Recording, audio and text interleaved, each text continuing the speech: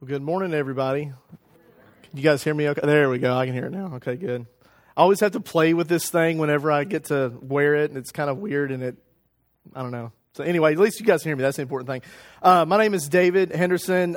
Most of you guys know me, but in case you don't, I serve as student minister here at Journey Church. My lovely wife, Stephanie, and I are a team in that. I certainly couldn't do that on my own, and so grateful to have her as a partner in crime and ministry and in life. With that. Before we get rolling, I want to dismiss Kidmo. So if you are in 2nd through 5th grade, love you, bud. If you guys will head on back. And if you're new to Journey and you're not sure exactly what this is just a time of worship and Bible study for these guys. If you want to, you're more than welcome to follow them back. If you head right out through the back here and hang a right, go all the way down into the hallway, hang another right, and then this wing here is our children's wing, and they can direct you where to go. Before we get rolling, I do want to thank Jessica from Nations for coming and sharing the update with us. I don't know how you guys feel, but I think it's just awesome to be a part of the hands and feet of Jesus. And I know that we're the church and we're supposed to be that, right? But I mean, just to know that is actually happening. And I'm just so grateful for the partnerships with whether it's Nations, with Room in the Inn, with these other ministries locally that we have, just to be connected with that. And I hope that you are as well. Before we get going, I do want to just open up in prayer and ask the Lord to bless this time for His Word to be made known, to open our hearts and our minds, and just for His words to come through me. So let's pray.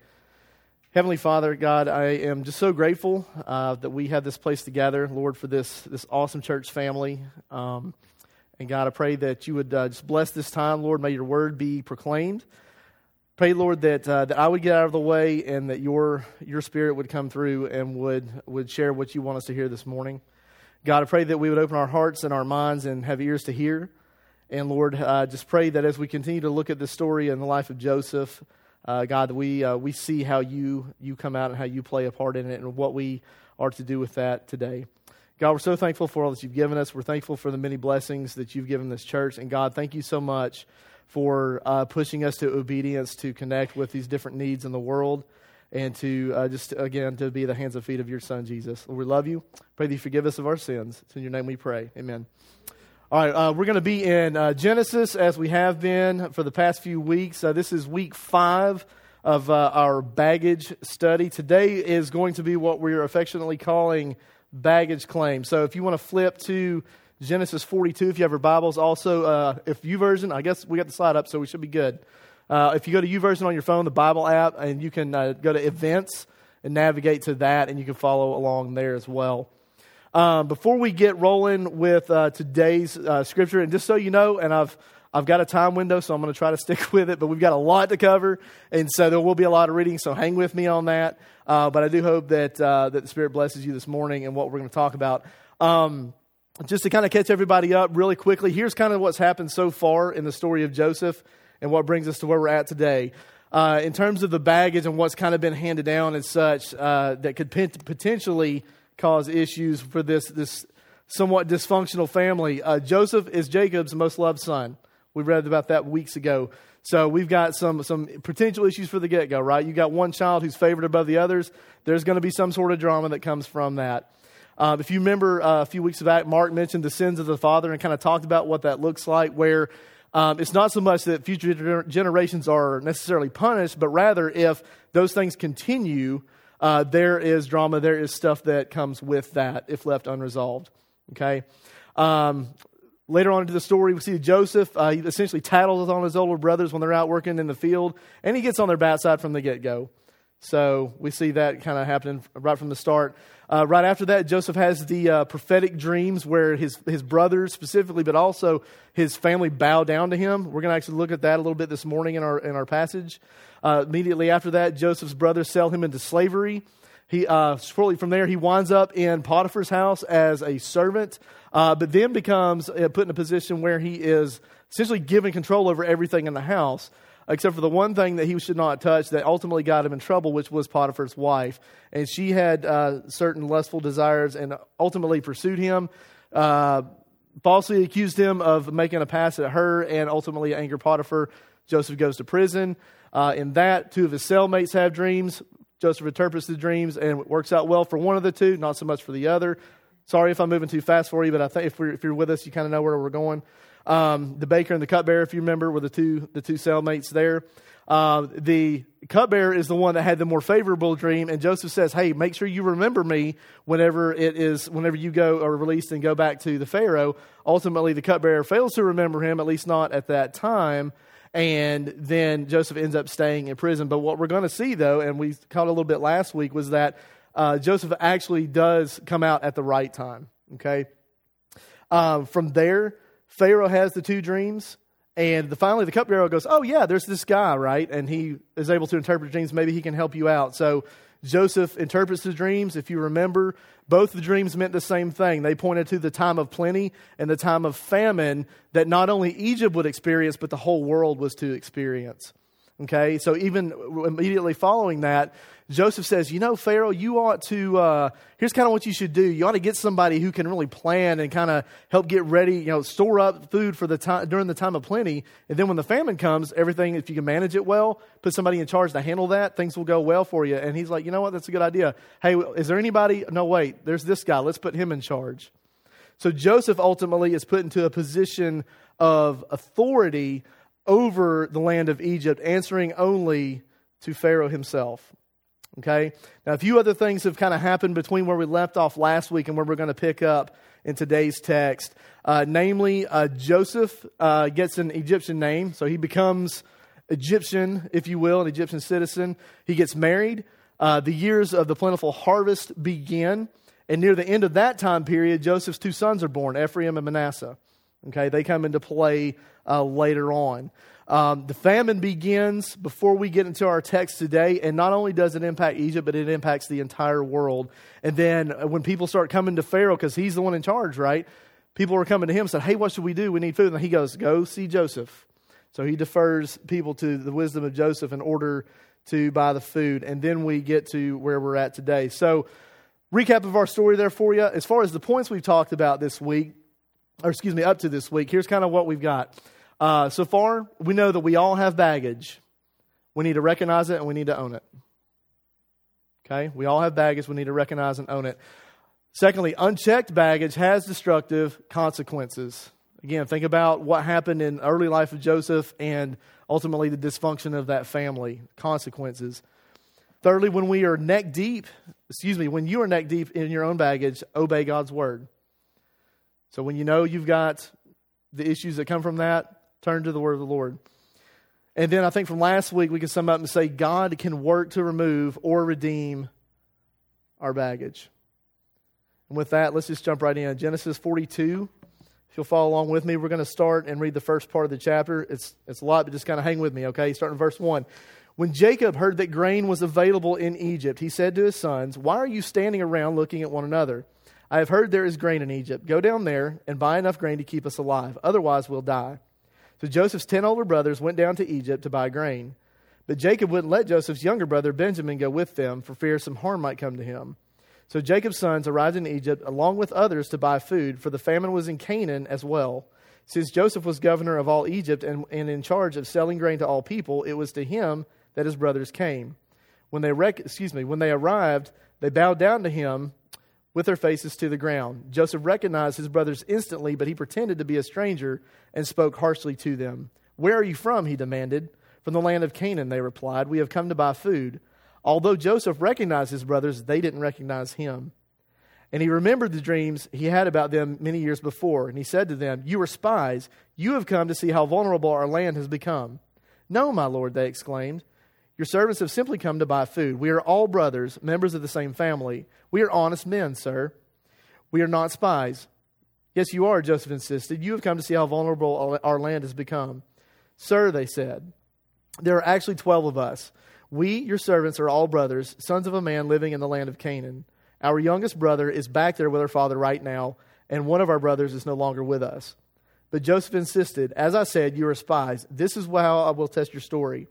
I swear by the life of Pharaoh that you will never leave Egypt unless your youngest brother comes here. One of you must go and get your brother, and I'll keep the rest of you here in prison. Then we'll find out whether or not your story is true. By the life of Pharaoh, if it turns out that you don't have a younger brother, then I'll know you're spies. So Joseph put them all in prison for 3 days. On the third day, Joseph said to them, I am a God-fearing man. If you do as I say, you will live. If you really are honest men, choose one of your brothers to remain in prison. The rest of you may go back home with grain for your starving families. But you must bring your youngest brother back to me. This will prove that you are telling the truth and you will not die. To this they agreed. Speaking among themselves, they said, clearly we are being punished because of what we did to Joseph long ago. We saw his anguish when he pleaded for his life, but we wouldn't listen. That's why we're in this trouble. Didn't I tell you not to sin against the boy? Reuben asked, but you wouldn't listen. And now we have to answer for his blood. Of course, they didn't know that Joseph understood them because he had been speaking to them through an interpreter. Now he turned away from them and began to weep. When he regained his composure, he spoke to them again. Then he chose Simeon from among them and had him tied up right before their eyes. Joseph then ordered his servants to fill the men's sacks with grain, but he also gave secret instructions to return each brother's payment at the top of his sack. He also gave them supplies for their journey home, so the brothers loaded their donkeys with the grain and headed for home. So, what do we see going on in this text? Number one, I think it's interesting that even though Joseph, we see the emotion, he goes and he weeps. So this is not just he's not turned completely cold-hearted against his family, despite what they did to him. He feels some emotion with this. But what are we observing here? Number one, we're seeing some prophetic fulfillment going on here. Joseph's first dream becomes reality when his brothers who had hated him ended up bowing down to him. Remember, he had the two dreams, right? And the first one was his brothers bowing down. And we're going to see in a little bit, this is not the first time this happens. But those dreams begin to come back. Secondly, God working through Joseph's baggage. Joseph begins to steer his brothers toward the path of repentance. Now, it may not seem like that, but we're going to talk a little bit about kind of how things work in a process, especially when it comes to really getting through our baggage and such and getting through the mess we find ourselves in sometimes. But it's a slow process, and he starts to kind of steer them in that direction. That we know that because of what they said when they realized this is because of what we did to Joseph years ago. So they're starting to slowly connect the points. And that's that second point there. Acknowledgement of sin for Joseph's brothers begins. Okay? Now we see God very much at work in this story, and we also see Joseph taking action as well. And that's really important because when it comes to dealing with the stuff that we deal with in life and our baggage, something that we have to, a lot of times we'll say, well, I'm just going to give this to God and He'll handle it and He'll get us through it. And that's very true. But at the same time, though, we do have to engage with God and take action in order to own our baggage. And here's what I mean. We should certainly cast our cares and offer prayers to the Lord and ask for Him to guide us through things, ask for Him to take our burdens away. But at the same time, though, it does not mean that He wants us to sit idly by on the sideline and not do anything about it. Okay? And that's kind of what we see going on here with Joseph. He is, even though there's a lot in this, a lot of content going on here, a lot of things that we're looking at, a lot of almost a slow time frame from this point. We got 3 chapters to hit. We'll get there, I promise you. I know that sounds like a lot. But there's a lot going on there, but Joseph is taking action, okay? And he's starting to push his brothers in the direction that they ultimately need to go in order for this whole situation to be resolved. Now think back to what Mark said last week. He was talking about disciplines, and he talked about specifically how one of the things that he wrestled with was entertainment, just wanting to turn to that to kind of escape reality kind of thing, and just kind of just go away and turn the TV on, or if it's sports or whatever. And he talked about those disciplines, whether it was getting back to the gym and things like that. And ultimately, there's going to be small steps there, right? For example, Steph just signed me and her both up for some upcoming runs. And we got to get moving, but we're going to get there, okay? And it will take, we're not going to be ready. I'll tell you right now, I'm not going to be ready to run a 5K by tomorrow, okay? I was at one point, and I've kind of, gotten off track. But it'll take baby steps. It's a process. Okay? Now, another thing I want to mention to you guys, and we're going to talk a little bit about this just for a second. What exactly is going on with Judah in this situation? And here's kind of what I mean by that. I want to back up for a second and talk about a story we didn't even mention. It almost seems somewhat unrelated to this baggage discussion, but it really does have some significance. We kind of skipped over chapter 38 in our beginning and look at this story, and I just want to highlight really quickly what happens there, and we'll talk about how relevant it is and what we're seeing out of that. Remember, Judah is one of the brothers, obviously, and he was very much in favor of the hateful act that was taken towards Joseph. At first, they talked about killing him, right? And then they made Jacob think that he was actually killed, but ultimately they sold him. Judah was totally on board with that. So sinful kind of nature coming out there. The story that we didn't talk about at all, we're just going to highlight really quickly in chapter 38. Judah has 3 sons, okay? His oldest son marries a woman named Tamar, and then he dies. In keeping with Jewish law, the second son marries the older brother's widow, because what was supposed to happen there is if a man passes away and he leaves a widow, the brother, or a younger brother of that man, was supposed to marry the widow and have children with her to be heirs for his older brother. Okay, so that happens. Unfortunately, the second brother does not want to have kids for his older brother, and so ultimately the Lord strikes him down for his disobedience, and he dies. So after that, the youngest son is just too young. I don't know how old he was, but he was too young to marry at this point. And Judah's not exactly warm to the idea of having his third son marry this one woman who was married to his 2 dead sons. I mean, let's be real. I don't think we would either, right? She's kind of bad news, it seems like. So he doesn't set up any arranged marriage here. He leaves that alone. Well, then later on in that story, Tamar actually deceives Judah into sleeping with her, and she disguises herself as a prostitute. Well, then later on in the story, when it picks up, when it comes to find Judah finds out that she's pregnant, he's still her daughter-in-law because he was married to both of his oldest sons. He finds out that she's pregnant. He knows it's not with the younger son, and so he wants to have her killed. Okay? Well, then later on after that, when she's able to produce some items that he left, because with the whole prostitution thing, there had to be the payment, and so he left some of his personal belongings with her, and when he wasn't able quite to furnish I think it was some sort of cattle or goat or whatever that was the agreed payment, and so he left I think a staff and some other accessory with her. Well, when she's able to produce those, and he goes, "Oh wait, that's my stuff," he realizes he's the father, and he's the one that helped her to commit that sin. Okay? So I know that sounds kind of crazy, but here's why that's important as far as this story is concerned.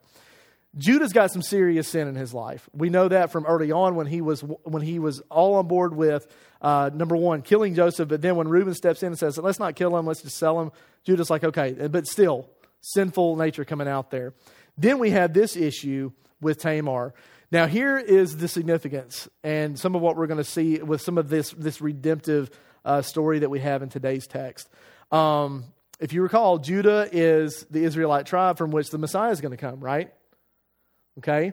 So with that, not only is he the tribe, but also specifically, if you read in Matthew and in Luke, when we see both of the genealogies of Jesus, in both of them, early on, the bloodline actually involves this messy situation with Judah and Tamar, because one of their sons was in that bloodline that Jesus came from. Okay? That is significant because it shows that God will take what is messy and use it for His purpose. Okay? And that said, that is not telling us that we have freedom to engage in this stuff, but ultimately He's going to redeem it. That's part of what we've been talking about. All right? Now, I want to fast forward really quickly as we get into our next chapter here. With Judah, we start to see a little bit of change here in him. Now, we know what we just talked about with the sin he's wrestled with and some of that baggage from that. But now in chapter 43, and we're going to pick up halfway through in a second, we start to see Judah looking like a different man. In chapter 43, in a conversation, this is when they are back in Egypt. He's talking to Jacob. Jacob's about to send them again to get some more food. And Judah reminds Jacob, hey, we can't go unless you let us take Benjamin with us. Because the guy said, you won't see me again, and therefore you can't get food from me unless little brother comes with you. Okay? So he reminds them they have this conversation. And then ultimately from that, Judah promises Jacob, he says, look, I will be the surety, I will make sure I'm responsible and take full blame if anything happens to Benjamin. Okay? It sounds a little bit different, but the willingness for Judah to have that change and to be willing to be responsible, to stand in for his brother, points directly to the Messiah that's going to come from that tribe, I think. Let's continue with our reading this morning. This is Genesis 43. We'll start in verse 15. So the men packed Jacob's gifts and doubled the money and headed off with Benjamin. They finally arrived in Egypt and presented themselves to Joseph. When Joseph saw Benjamin with them, he said to the manager of his household, "These men will eat with me this noon. Take them inside the palace. Then go slaughter an animal and prepare a big feast." So the man did as Joseph told him and took them into Joseph's palace. The brothers were terrified when they saw that they were being taken into Joseph's house. "It's because of the money someone put in our sacks last time we were here," they said. "He plans to pretend that we stole it. Then he will seize us, make us slaves, and take our donkeys." The brothers approached the manager of Joseph's household and spoke to him at the entrance to the palace. "Sir," they said, "we came to Egypt once before to buy food, but as we were returning home, we stopped for the night and opened our sacks. Then we discovered that each man's money, the exact amount paid, was in the top of his sack. Here it is. We have brought it back with us. We also have additional money to buy more food. We have no idea who put the money in our sacks." "Relax, don't be afraid," the household manager told them. "Your God, the God of your father, must have put this treasure into your sacks. I know I received your payment." Then he released Simeon and brought him out to them. The manager then led the men into Joseph's palace. He gave them water to wash their feet and provided food for their donkeys. Then they were told that they would be eating there, so they prepared their gifts for Joseph's arrival at noon. When Joseph came home, they gave him the gifts that they had brought him and bowed low to the ground before him. Here we go, see that dream again. After greeting them, he asked, "How is your father, the old man you spoke about? Is he still alive?" "Yes," they replied. "Our father, your servant, is alive and well." And they bowed low again. Then Joseph looked at his brother Benjamin, the son of his own mother. "Is this your youngest brother, the one you told me about?" Joseph asked. "May God be gracious to you, my son." Then Joseph hurried from the room because he was overcome with emotion for his brother. He went into his private room where he broke down and wept. After washing his face, he came back out, keeping himself under control. Then he ordered, "Bring out the food." The waiter served Joseph at his own table, and his brothers were served at a separate table. The Egyptians who ate with Joseph sat at their own table because the Egyptians despised Hebrews and refused to eat with them. Joseph told each of his brothers where to sit, and to their amazement, he seated them according to age, from oldest to youngest. Then Joseph filled their plates with food from his own table, giving Benjamin 5 times as much as he gave the others. So they feasted and drank freely with him. All right, we talked earlier about how likely we have to take action if we're going to get not only to give our burdens and our baggage over to God to deal with, but to actively become involved and engaged with Him in that process. Something that I think that we see here as we progress through this story, claiming your baggage almost always will involve some action on the part of other people. Claiming your baggage, will almost always involve some action on the part of other people. Now, whether that means that they have to do something to play a part, or if you're banking on them to forgive you for some wrongdoing that you've done, other people are going to be involved. Very seldom do we find that there's this really big mess of this stuff that we carry with us, and it's just us. Okay? Other people are going to be involved to some degree. Now, with that, and we've kind of talked about this a little bit with what we're seeing in the story today, truly owning your baggage can take time and involve a grueling process. I'm going to hit on this and emphasize this again in a minute, but we have to be willing to be patient and not expect things to happen overnight. We talked a little bit a while ago about the running and the working out and the discipline for that. Discipline cannot take place and ultimately lead you where you want to go in a small amount of time. It will not happen. And God didn't design it that way. It's interesting that we actually talked this week with our students about we want to understand kind of some bigger theological terms, if you will. So we talked about justification and sanctification and glorification. We looked at Romans 8, and Paul specifically connects the point of justification when we were made right with Christ through faith to the glorification, which doesn't happen here, but happens when we are actually with Jesus and we are made like Him, exactly like Him. But that in between, that sanctification, that living set apart, that looks different for different people, and it takes time. I think that relates here, because it will take time. It will look different for different people, and very likely it's going to involve difficulty. So that grueling process we talked about. All right, this is the last little bit of scripture we're going to read today, and then we're going to finish up with some points, and then I have something I want to share with you myself. This is Genesis 44, starting in verse 1.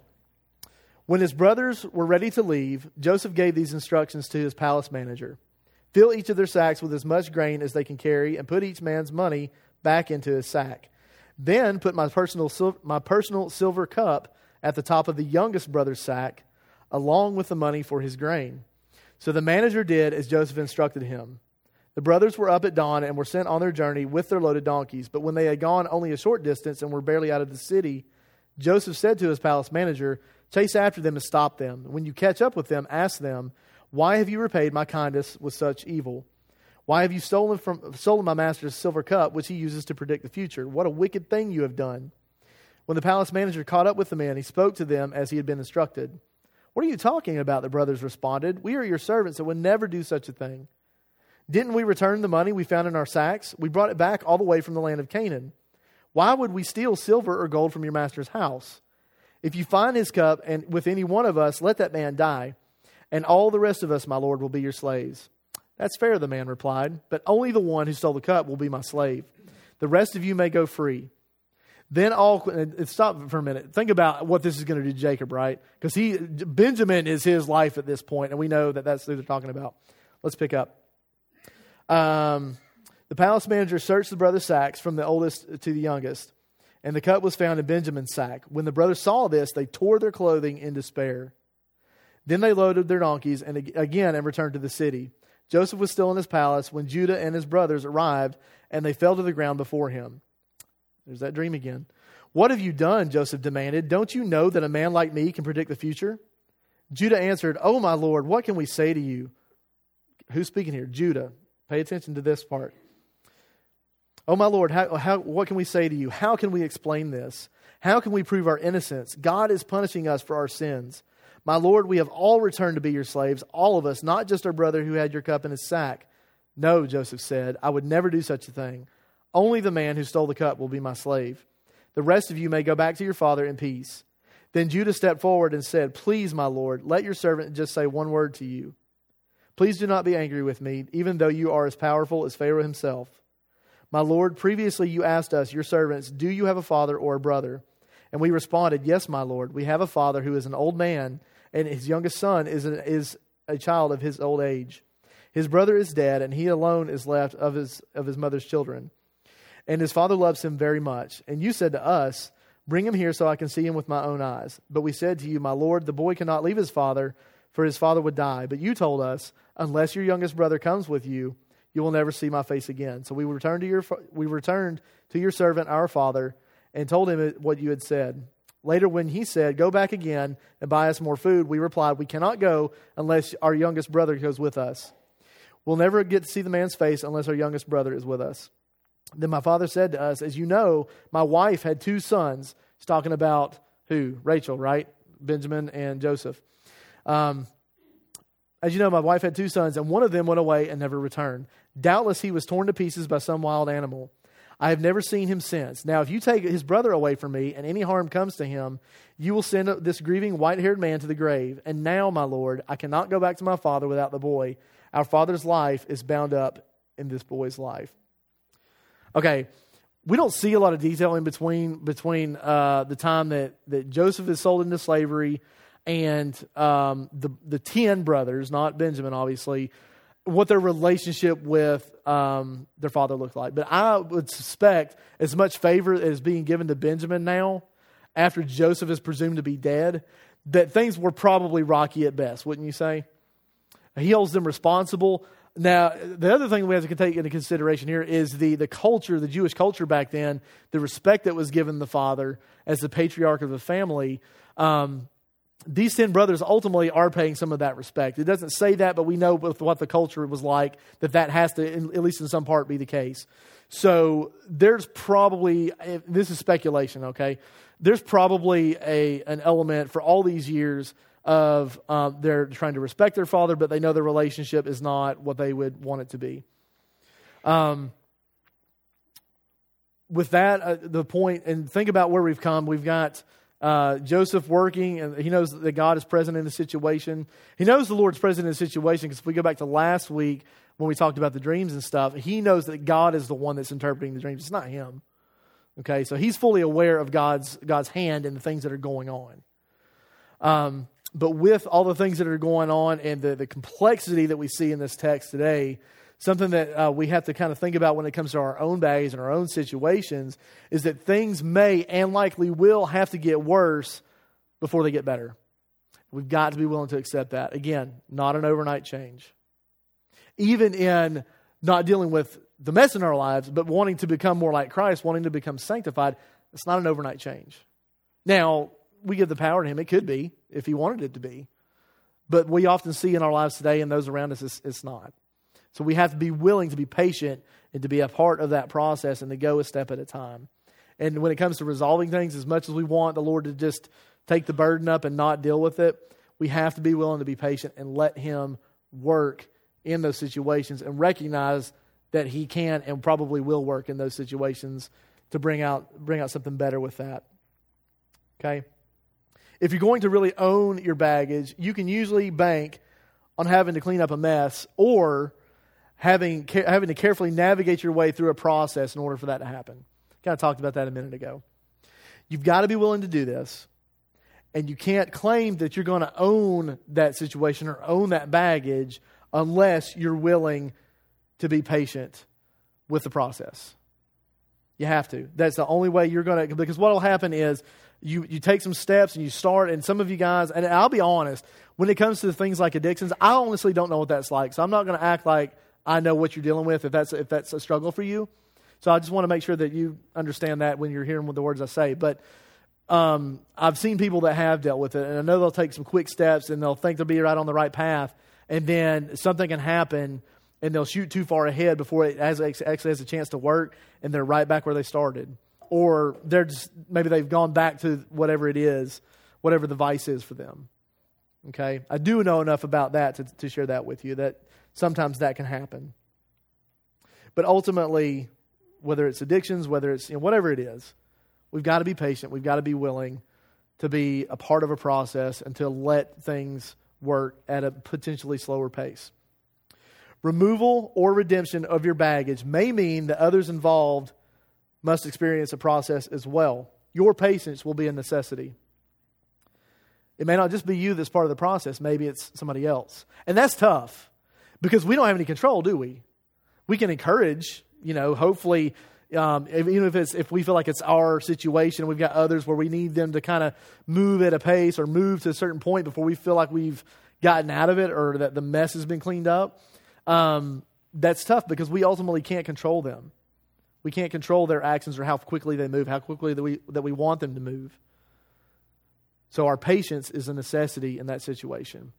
It has to be. It's tough. And often when you hear, don't ever ask for patience or don't pray for patience because you don't like what you're going to get, right? Sometimes we do, sometimes we don't ask for that because we're afraid of what that can do. But a lot of times the Lord's going to put you in situations where you're going to have more patience anyway, whether you ask Him to or not. Because a lot of times that is something that most of us struggle with.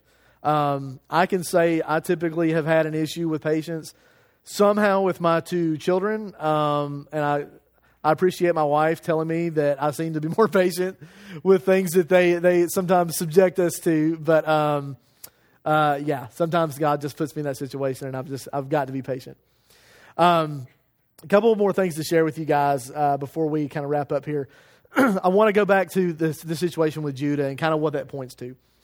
Judah's intervention that we've seen here acts to display two roles. Number one, he foreshadows the Messiah. We know that because he comes from the tribe of Judah. Judah's behavior and Judah's willing to step in and be responsible for Benjamin's life. We can equate that to, if you're paying attention, we can equate that to Jesus standing in and being responsible for our sin, because we know that all the sin of the world was nailed on the cross that day. All of it. Up to that point and going forward. He took all that sin on. He stood in and took that for us. We see that in Judah in this story. And knowing, the cool thing is, Jesus didn't have that nasty, sinful past that Judah did, right?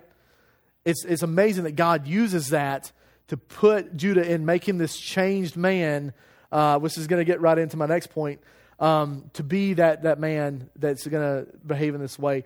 Second point, there, beginning signs of change in a man move towards change. Let me read that or say that again. We see the beginning signs of change in a man that has moved towards change. So Judah's not all the way there yet, okay? But we're starting to see it. And that's kind of where I'm going with that point. All right.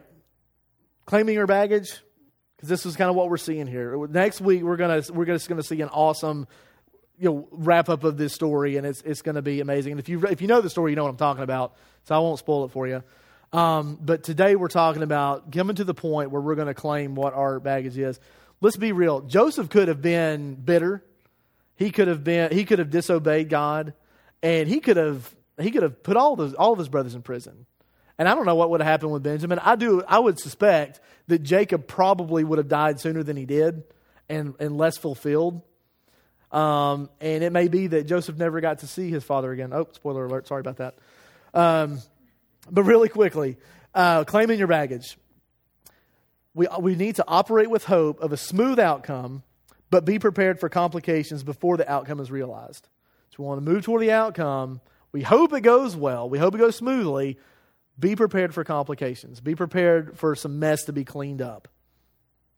Think through a game plan and encourage outcomes knowing that you're not the one in control. We see this today. We know that others are going to be involved in that process.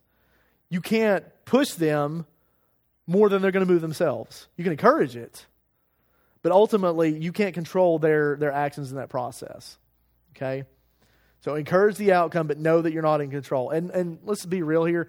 It's not even us or the individuals anyway. If we're not giving this to God's direction, it's not going to resolve the way that we want it to, or the way that really is going to be the best for us.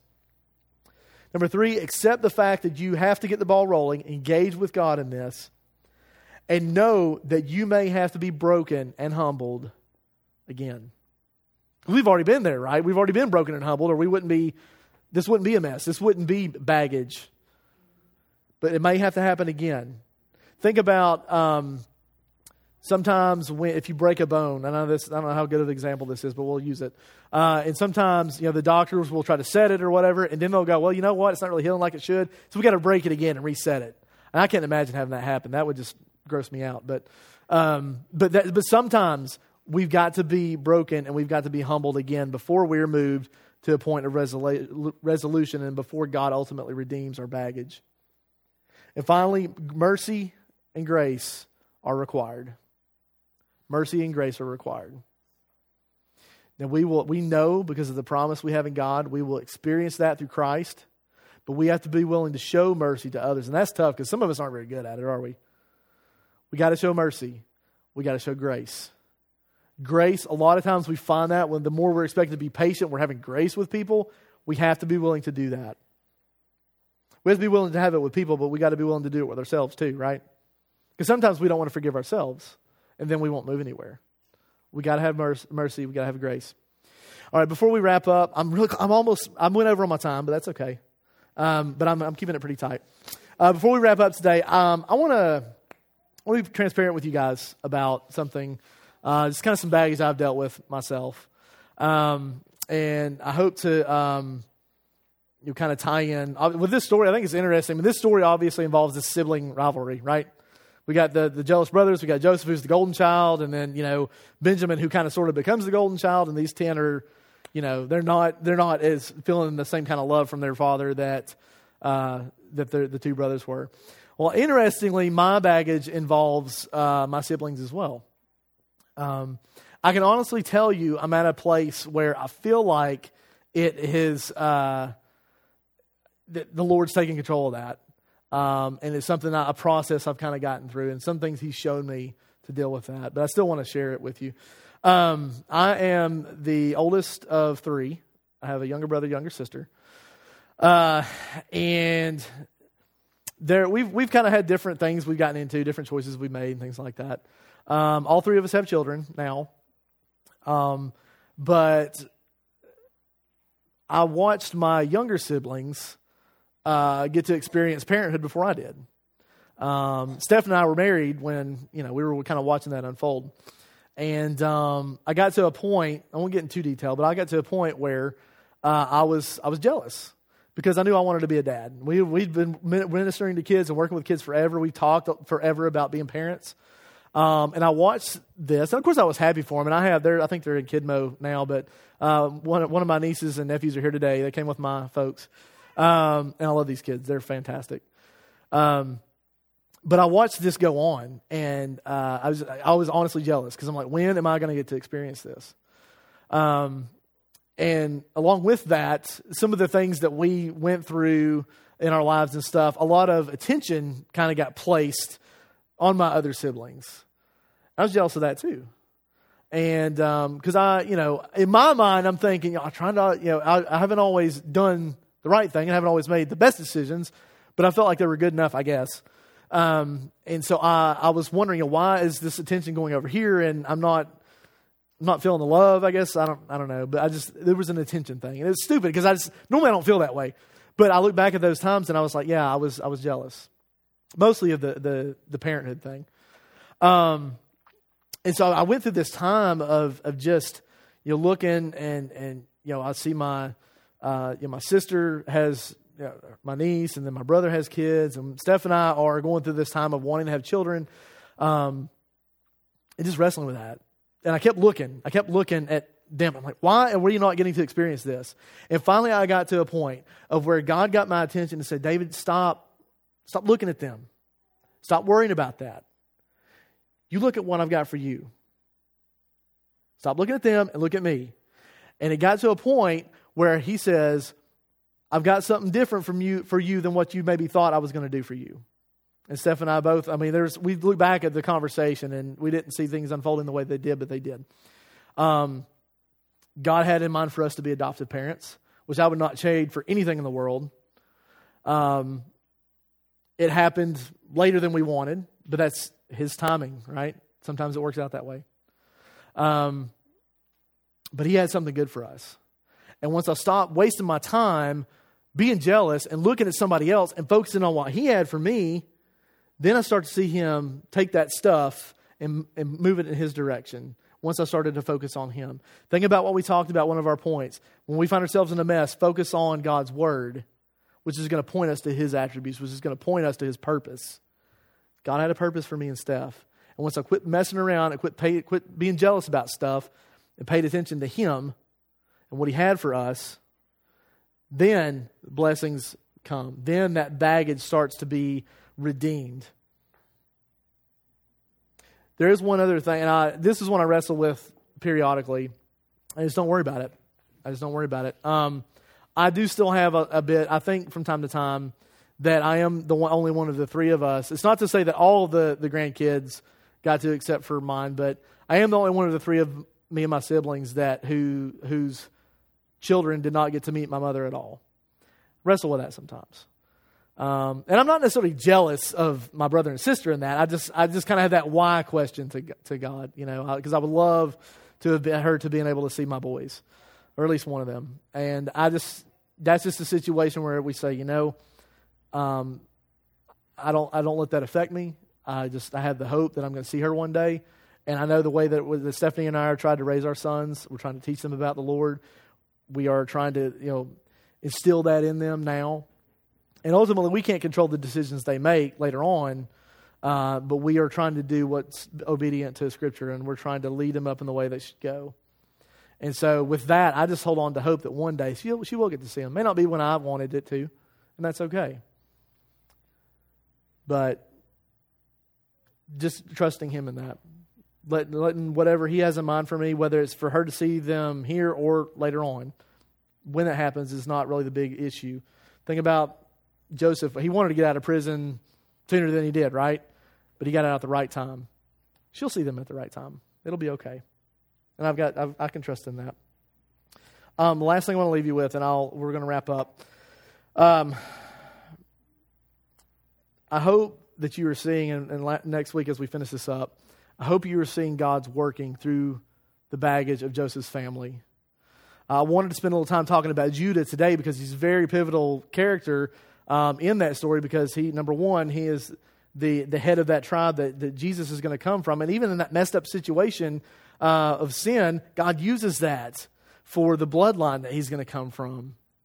And we've all, no matter what we're in, and I was so glad that Jessica shared what she did today.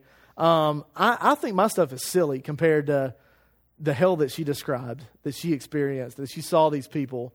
Like, I've got 2 healthy kids.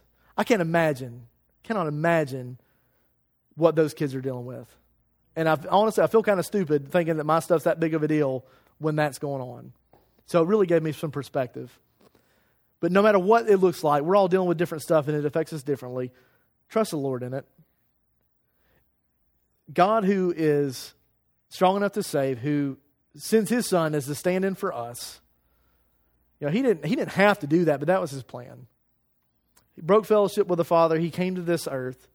He lived the life that he did and fulfilled the law. He took our sins and everyone else's sins to the cross. And then he conquered death to show that he's worthy to be praised. I hope you're putting your hope in him today. And if that's something that you haven't done yet, if that's not a relationship that's real for you, I hope that that's not something you wait on. Because that's the only reason we got hope, guys. All this mess we live in today, God is the only saving grace we have. And he's the only one that can ultimately make anything of it. Let's pray together.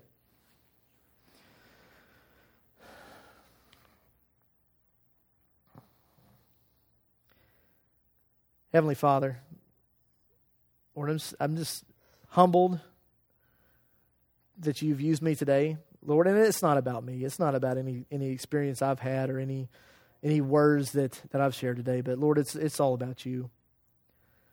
God, it's about your Son. It's about your purpose. Everything that we find ourselves in, no matter how tragic or significant they may seem to us, it all points back to you. And God, I just pray that you help us to see that. Lord, I pray that in this story that we are looking at this currently in our sermons, that we are seeing you active in the life of Joseph, and we're seeing the redemptive grace that you have, and that we can know that that's not even something that just happened then, but that's real today too. And God, I pray for this church family, Lord, that your redemptive grace is being felt by everyone in this room. Lord, I pray that if there's anyone in here that does not know you as their Lord and as their Savior, God, that's not something they would wait on. They would make that decision today and begin to take steps of obedience with you. God, I pray that we recognize and that we comprehend and we feel the gravity and the weight of who Jesus is and what he did for us. And we let that be the driving force each and every day as we walk through, whether it's our messes or our triumphs and our victories that you allow us to experience, that we all point those things back to him.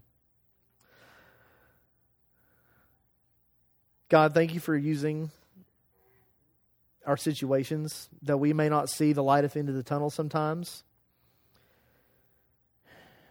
Thank you for giving us desires, whether it's to be parents, whether it's to be successful. But God, help us to be mindful that those desires can point back to you, and they can ultimately give you the glory, and that's what they should be doing. God, I pray that you be with each person in this room, perhaps that is struggling, that is in the mess today. And God, that they put their hope in you, that they trust that whatever it is they're facing, that you're a God that's big enough to make their mess beautiful and to make it something where they experience the victory of Christ. And that no matter what the sin is, no matter what the obstacles may be, that you're big enough to help us overcome. You're the God that is always there, and you don't change, no matter what changes we may face. God, we love you and we thank you. We thank you for Jesus and what he did on the cross for our sins. And we thank you that we have hope and a way to be with you for eternity. Lord, please forgive us. It's in your name we pray. Amen.